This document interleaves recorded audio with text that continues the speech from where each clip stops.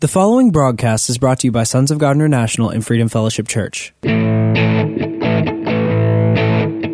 and welcome to the prophetic voice of our time, where we focus on the voice of prophecy, which is the testimony of Jesus Christ. Our host, Christina Sasso, is a senior pastor at Freedom Fellowship Church. Let's hear what she has to say to the body of Christ.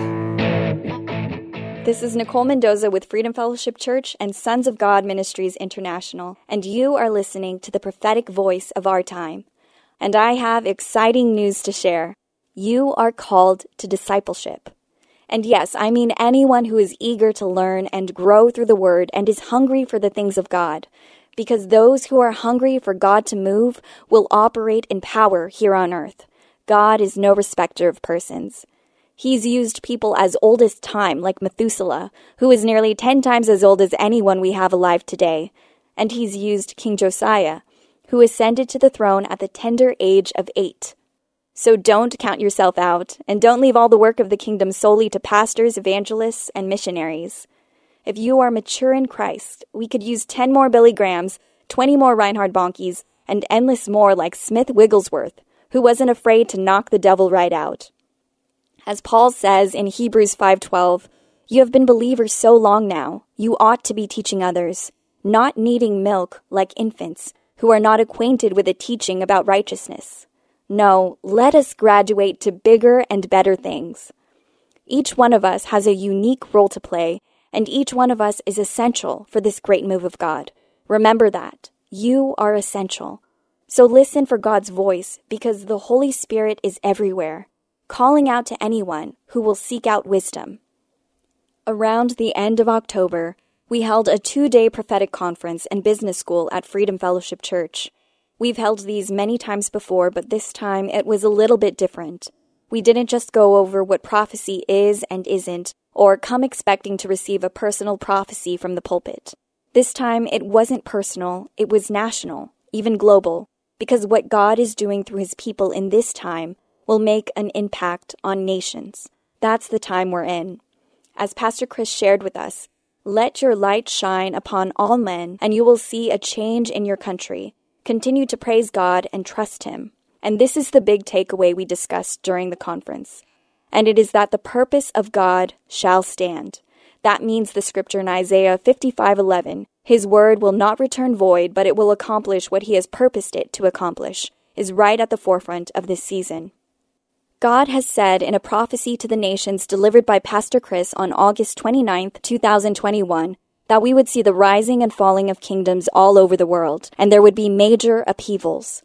It would be a season of harvest of both good and bad, and these would all be happening simultaneously together with the great move of God that's never been recorded in the history of the church.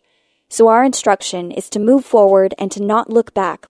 This is the season of harvest that allowed the tares to grow with the wheat, and that is a reference to a parable in Matthew 13. Now it's easy to visualize that and the issue of weeds affecting the quality of crops. It could ruin the business of somebody working in an agricultural society if an enemy were to sow weeds among their crops in the middle of the night. After all, by the time the tares and wheat have sprouted to the point where it can be determined which is which, their roots may have grown together and possibly intertwined, which means that by trying to uproot one, you could accidentally uproot the other. So it was wise for that farmer in the parable to allow the wheat and weeds to grow side by side into maturity until everything could be harvested together. This is similar to the prophecy we received a few years ago about the deep root of wickedness growing within Washington, D.C. and all over the world. It has been entangled in so many parts of our society, and truly it has to be God's own hand that uproots it. But we do have a part to play in all of that.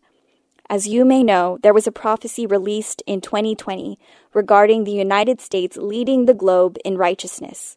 The first outcome described in that prophecy could have happened that year, and God said to us, "If my people will focus on me and obey me and not resort to hatred, anger, or political arguments concerning the political situation and this country, I will intervene in this presidential election."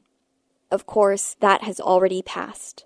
The second outcome is happening right now in 2022. If we repent, obey him, focus on him, and make the necessary corrections, then God will move in the midterm elections.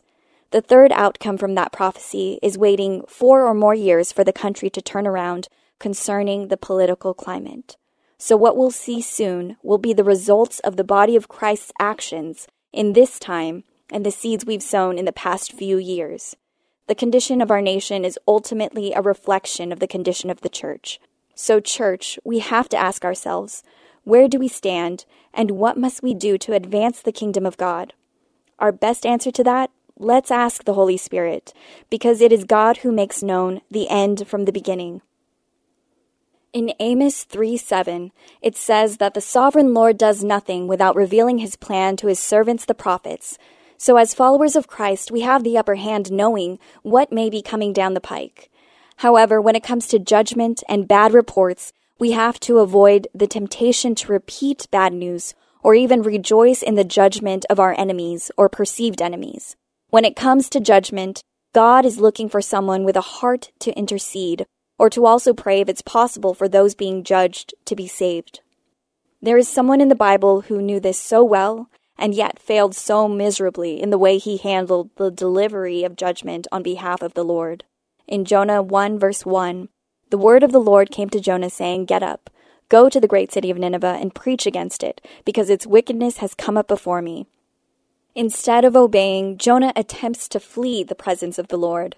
After boarding a ship to Tarshish and then being cast into the sea to reverse the calamity he brought upon those on board, Jonah was swallowed up by a great fish and then spit out onto dry land to resume the task the Lord had given him. Jonah obeys reluctantly, and despite his disdain for the task he was given, the city of Nineveh responds greatly. They repent and turn from their wicked ways. So the Lord relented from the disaster he had threatened to bring. And this is what Jonah had to say to the Lord in response to that. Jonah 4:2.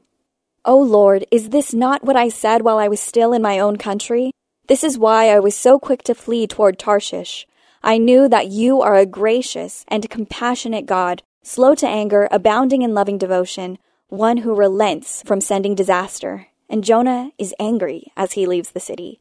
He makes a shelter and sits in the shade to watch what would happen to Nineveh. So the Lord appoints a vine to provide shade over Jonah's head to ease his discomfort. But the next day God then appoints a worm to attack the plant so it withers. And Jonah is angry again. But the Lord tells him, "You cared about the plant which you neither tended nor made grow. It sprang up in a night and perished in a night. So should I not care about the great city of Nineveh, which has more than 120,000 people who cannot tell their right hand from their left, and many cattle as well?" This is the heart of our God, even towards those who have become wicked in his sight. He is always willing to offer people and nations the opportunity to repent. So when major upheavals come, and the dealing of the Lord comes, don't rejoice when enemies fall. God is looking for us to change the tide, not to decide who deserves judgment. Jesus tells us to go and make disciples in Matthew 28:19-20. We are instructed to go baptizing them in the name of the Father, and of the Son, and the Holy Spirit, and teaching them to observe all things that he has commanded us. He also tells us, "You will receive power when the Holy Spirit comes upon you, and you will be his witnesses in Jerusalem, in all Judea and Samaria, and to the ends of the earth." That's in Acts 1:8. This is a huge statement for that time because keep in mind, there was tremendous relational conflict between the Jews and Samaritans. And I bring this up because, again, we should not be like Jonah, and it is not up to us to decide who receives and who doesn't get to receive the opportunity for salvation.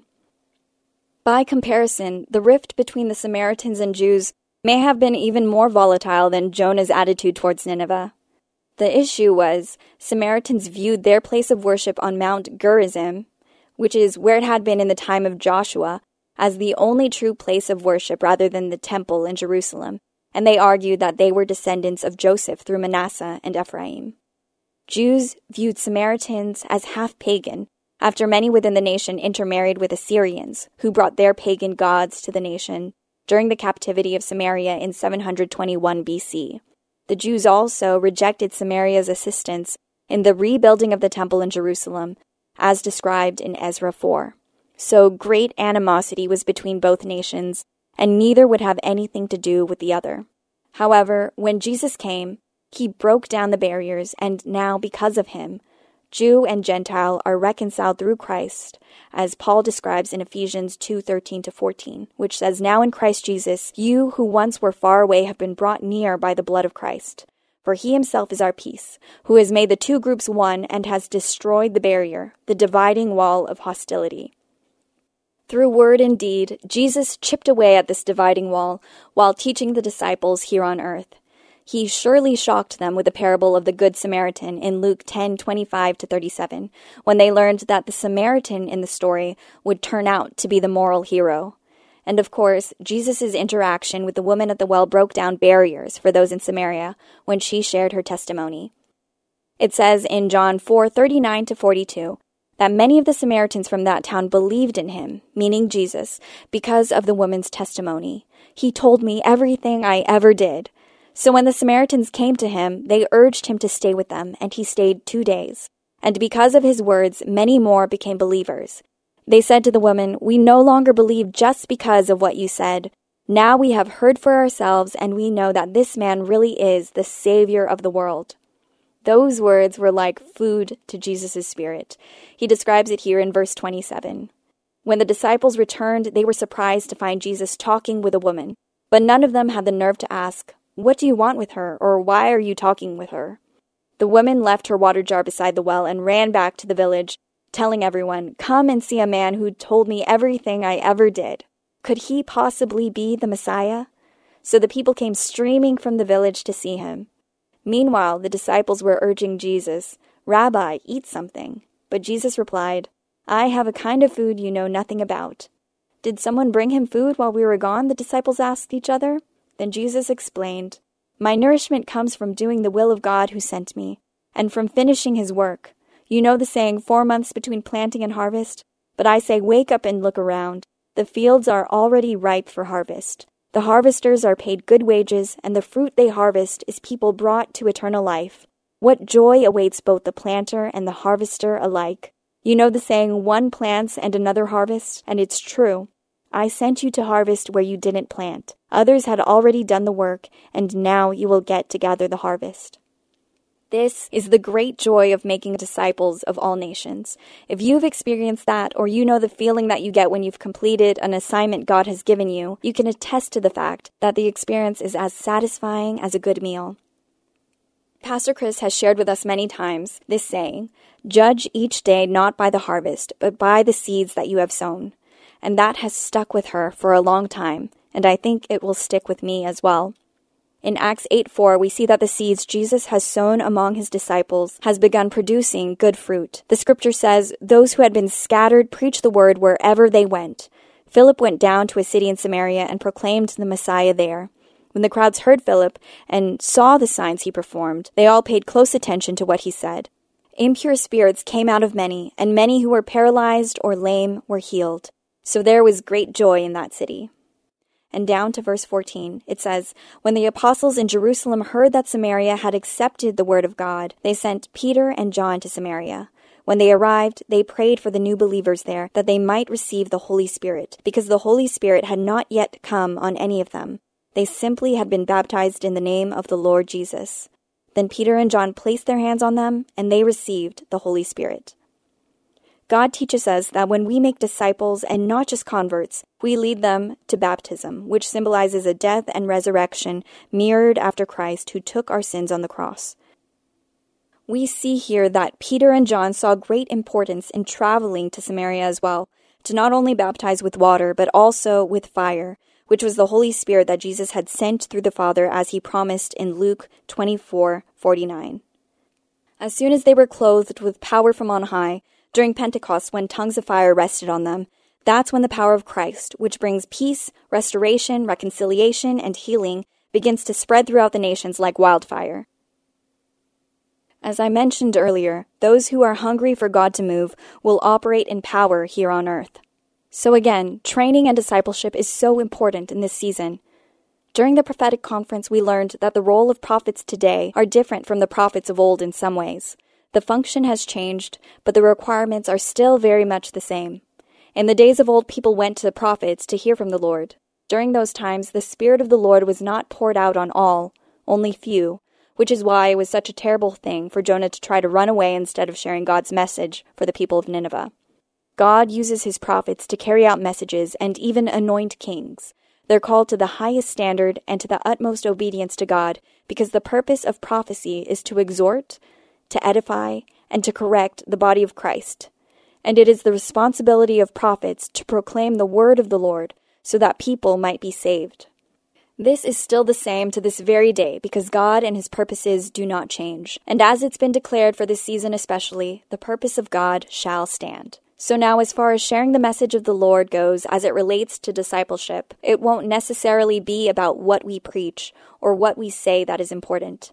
The real deal, rather, and our big focus, will be whether we glorify God and benefit his people rather than ourselves first, which will come down to the motivations of our hearts. We must keep in mind that all prophets need to point to Jesus Christ, not to themselves and not to the ministry. Every prophecy given has to line up with the Word of God, and also godly conduct and obedience must be there. So we need the Spirit poured out upon all of us, as it says in Joel 2:28. I, and this is God speaking in this verse, will pour out my Spirit on all people. Your sons and daughters will prophesy. Your old men will dream dreams. Your young men will see visions. Even on my servants, both men and women, I will pour out my Spirit in those days. It is the Holy Spirit who gives us the spirit of wisdom, and he will be and is our teacher, friend, helper, and advocate, who will abide with us forever. So let us make disciples.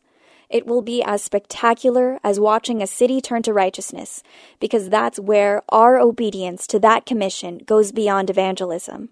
At that point, we're teaching people how to do things God's way, and that's something that can take time. And right now, time is of the essence. So the question to us all is, are we ready to take on this responsibility? Because God is looking at his leaders and he'll want to know what was done for his people, and did we teach the church to mature? Whatever our views on what success looks like, whether within the church or within the marketplace, it'll pale in comparison to what God can do through us. When we step into discipleship, it won't be about ourselves or the ministry. Our focus will always be Christ, and our hearts should always be as intercessors. So let's take a good look at ourselves and at the church. Are we as Christians being a blessing to mankind? God's purpose in bringing us to a place of greatness is so that his glory may be known and that others may benefit, though we'll benefit from it as well. So because that greatness we achieve will be none of us and all of him, we cannot let the role we play give us a big head. At the same time, we cannot let the greatness of the task at hand dissuade us or intimidate us when it comes to being a part of God's move. If we have the right heart, God can and will use us. Just as the Lord reached out to Jeremiah, who thought he was too young for the call God was giving him, God is now reaching out to us. In Jeremiah 1:7, the Lord responds to Jeremiah's concern, saying, "Do not say, 'I am too young.' You must go to everyone I send you to, and say whatever I command you. Do not be afraid of them, for I am with you and will rescue you," declares the Lord. Then the Lord reaches out his hand and touches Jeremiah's mouth and says to him, "I have put my words in your mouth. See, today I appoint you over nations and kingdoms to uproot and tear down, to destroy and overthrow, to build and to plant." God raises us up in the Spirit and reassures us with his words. He does not make mistakes. So know that whomever God appoints, he is also qualified, even though we may be unqualified in our own eyes. Just God saying that we are makes it true. Jesus also says in Luke 8:10 that the knowledge of the secrets of the kingdom of God has been given to you. When we are in line with the Holy Spirit, our own spirit is opened up to wisdom so that we can understand and discern things in the Spirit. And when we obtain more wisdom, we can sow more seeds, which is the word of God, so that whoever has ears to hear, let them hear. Whatever is needed within the church, that is the role we need to assume in this move of God. It is our job to prepare God's people for the works of service unto the Lord, to minister to the Lord, and to make disciples. This is what God is wanting for us, to elevate us for his name's sake, and to reveal to all of mankind that he is a good and loving God. An example of the goodness of God seen through his interaction with one of his prophets is with Isaiah. Isaiah was alive during the time when Assyria was a predominant power and had already captured Samaria and deported Israelites to other lands. Isaiah lived in Jerusalem, and God used him to uplift the king of Judah, King Hezekiah, and assure him that Jerusalem would be delivered from Assyria's attempted attacks. He tells King Hezekiah's officials in Isaiah 37:6 that the Lord says to not be afraid of what he had heard, which were the words those under the king of Assyria had used to blaspheme God. The Lord said to the king through Isaiah, "Listen, when he, the king of Assyria, hears a certain report, I will make him want to return to his own country, and there I will have him cut down with the sword." Even then, Assyria continues to send intimidating messages their way, saying things like, "Do not let the God you depend on deceive you when he says, Jerusalem will not be given into the hands of the king of Assyria." After hearing those things, Isaiah goes straight to God with his concern, and he prays, "Lord Almighty, the God of Israel, enthroned between the cherubim, you alone are God over all the kingdoms of the earth. You have made heaven and earth. Give ear, Lord, and hear. Open your eyes, Lord, and see. Listen to all the words Sennacherib has sent to ridicule the living God. It is true, Lord, that the Assyrian kings have laid waste all these people and their lands. Now, Lord our God, deliver us from his hand, so that all the kingdoms of the earth may know that you, Lord, are the only God." And God responds in kind, just as he said he would. He made the king of Assyria want to return to his own country. In verse 36, the angel of the Lord went out and put to death 185,000 in the Assyrian camp. When the people got up the next morning, there were all the dead bodies. So Sennacherib, king of Assyria, broke camp and withdrew. He returned to Nineveh and stayed there. There was not a single thing Judah did in its own power to turn Assyria away. It was simply a man of God, a prophet of the Lord, interceding on Judah's behalf, and God did the rest. He is faithful to us, and he is a vigilant protector of his people. So when he calls, be sure to answer, because God has great and mighty things in store. As we see for Isaiah, even the way the Lord commissioned him was supernatural. In Isaiah 6:3, Isaiah sees seraphim calling to one another and saying, "Holy, holy, holy is the Lord Almighty. The whole earth is full of his glory." And he says, "At the sound of their voices, the doorposts and thresholds shook, and the temple was filled with smoke." And he cried, "Woe to me! I am ruined, for I am a man of unclean lips, and I live among a people of unclean lips, and my eyes have seen the King, the Lord Almighty." Then one of the seraphim flew to him with a live coal in his hand, which he had taken with tongs from the altar, and with it he touched Isaiah's mouth and said, "See, this has touched your lips. Your guilt is taken away, and your sin atoned for." Then Isaiah hears the voice of the Lord saying, "Whom shall I send? And who will go for us?" And he said, "Here am I, send me." That's the attitude we should all have concerning the commission of the Lord. And this reason following is why God sends us, because as we've discussed, his heart is to give people and nations the opportunity to turn towards righteousness. In Isaiah's commissioning, God tells him this about the nation he is sending him to in verse 9. "Go and tell this people, you will be ever hearing but never understanding. You will be ever seeing but never perceiving. This people's heart has become calloused. They hardly hear with their ears, and they have closed their eyes. Otherwise, they might see with their eyes, hear with their ears, understand with their hearts, and turn and be healed." So may the nations open their eyes, their ears, and their hearts toward the Lord, that they may turn and be healed. And today, when you hear God's voice, as it says in Hebrews 3:15, do not harden your hearts as Israel did when they rebelled. There is a promised land before us, and we have been called to the nations, not just countries, but industries such as the arts and entertainment, fashion, technology, education, healthcare, and government. We have exciting news to share with people, and it is one of freedom, reconciliation, healing, the breaking down of walls, and the breaking down of strongholds. So open up your hearts to hear the voice of the Holy Spirit and push forward with the instructions you have been given. Have the heart to say, "Here am I, send me," and have the heart to intercede. We are living in triumphant times, and we know that God's purpose shall stand.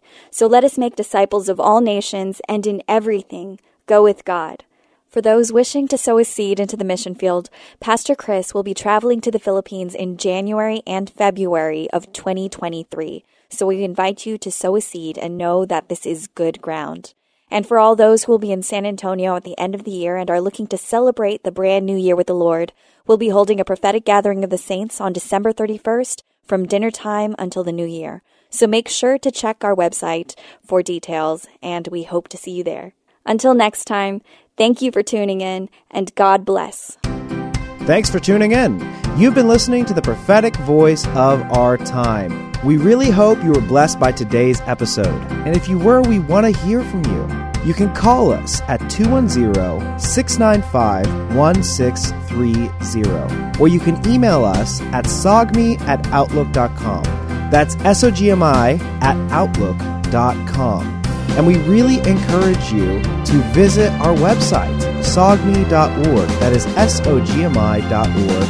That's where you can listen to previous episodes of this podcast and even support this broadcast. We're supported by listeners just like you. So if you want to support this ministry, you can go to SOGMI.org and hit the donate button. You can also send a check to P.O. Box 1579, Helotes, Texas 78023. Again, that is P.O. Box 1579, Helotes, Texas 78023.